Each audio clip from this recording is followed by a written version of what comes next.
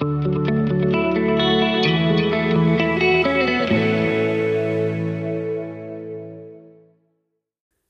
how you doing, Ignite City? Hey, I want to take us a little bit through Joshua chapter 21, the very end of the chapter. And listen to verse 43. So the Lord gave Israel all the land that he had sworn to give their ancestors, and they took possession of it and settled there. And I stopped there. I actually highlighted 43 and 44 because this was a promise that God had made hundreds of years before this. And God was faithful. And so the promise that was given to Abraham, Isaac, and Jacob back in the day was finally fulfilled in the people of Israel as they were taken into the promised land. And you see what it is that God did in verse 44. The Lord gave them rest on every side. Doesn't that word rest just resonate with you? That we want the Lord's rest. And it makes me think of Matthew chapter 11, I think starting around verse 28, where Jesus says, "Come to me, all you who are weary and heavy laden, and I will give you rest." That, friends, there will be seasons where we have to, quote unquote, do battle. That we'll have to fight, or we'll go through valleys of the shadow of death, or we'll go through difficulties. But God is going to fulfill his promise.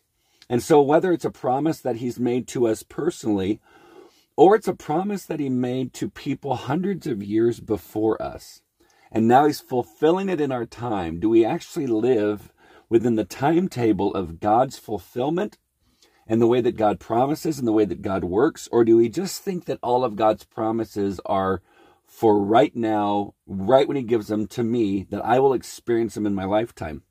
He gave a promise to Abraham that Abraham would never truly get to experience. Moses didn't even get to go into the promised land, but God was faithful to the promises that he gave to the ancestors. Look what it says again, verse 43. So the Lord gave Israel all the land that he had sworn to give their ancestors, and they took possession of it and settled there. So this wasn't a promise that he gave to the Israelites in this time period in their lifetime. This was promised to them generations before. And friends, we need to remember that God is fulfilling promises that he's given to followers of Jesus generations before. And gosh, how humbling is it to think that God is that faithful? As it continues, it says, none of their enemies were able to stand against them, for the Lord handed over all their enemies to them.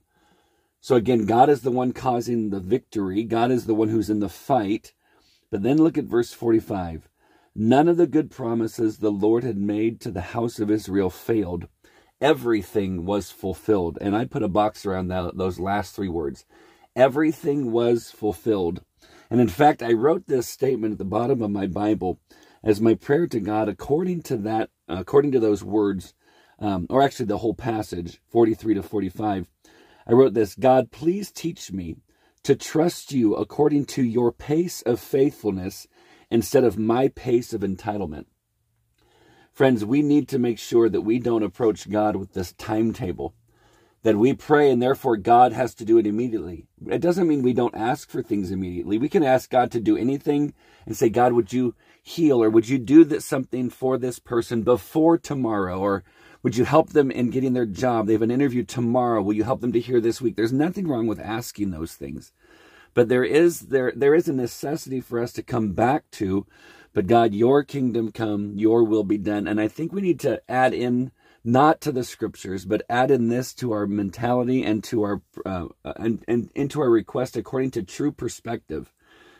That we should be saying, your kingdom come, your will be done according to your timetable. Even if what you promise is not going to be fulfilled in the immediate.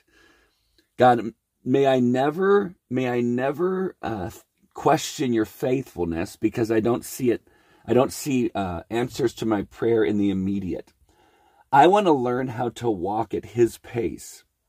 And so I want to learn to trust him at his pace of faithfulness. And so if it takes generations, then I trust him. And I won't be around for the fulfillment of that promise, so be it.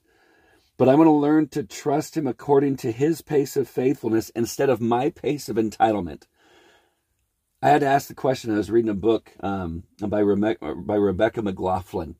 It's a story about Jesus and being the hero of the Gospels. And I think it's, and as I read this certain section, and I can't remember, I don't have it here with me, but I wrote at the top of the book, do I actually see myself as unworthy of God? Or do I find myself kind of moving into a place of entitlement? So I think maybe it's pretty telling for me that there's something the Holy Spirit wants to remind me of, because I asked that question as I'm reading the book. Then I get to this section of Scripture where it's really kind of confronting this sense of entitlement. And I don't want to approach God with a sense of entitlement. I want to approach God saying, I am not worthy. I'm not worthy of anything that you give to me. Because it's the truth. It's the reality. I'm not worthy. We are not worthy of anything that God gives. It's His gift that's based upon His grace and His mercy and His desire to show love toward us. But it's not based upon my right to anything. And it's not based upon your right to anything. And so I'll say this again, and may this be our prayer from what we see here in Joshua 21 at the end of the chapter. God, please teach us to trust you according to your pace of faithfulness instead of our pace of entitlement. Friends, I hope this is an encouragement and a challenge to you. Love you more than you know. We'll talk soon.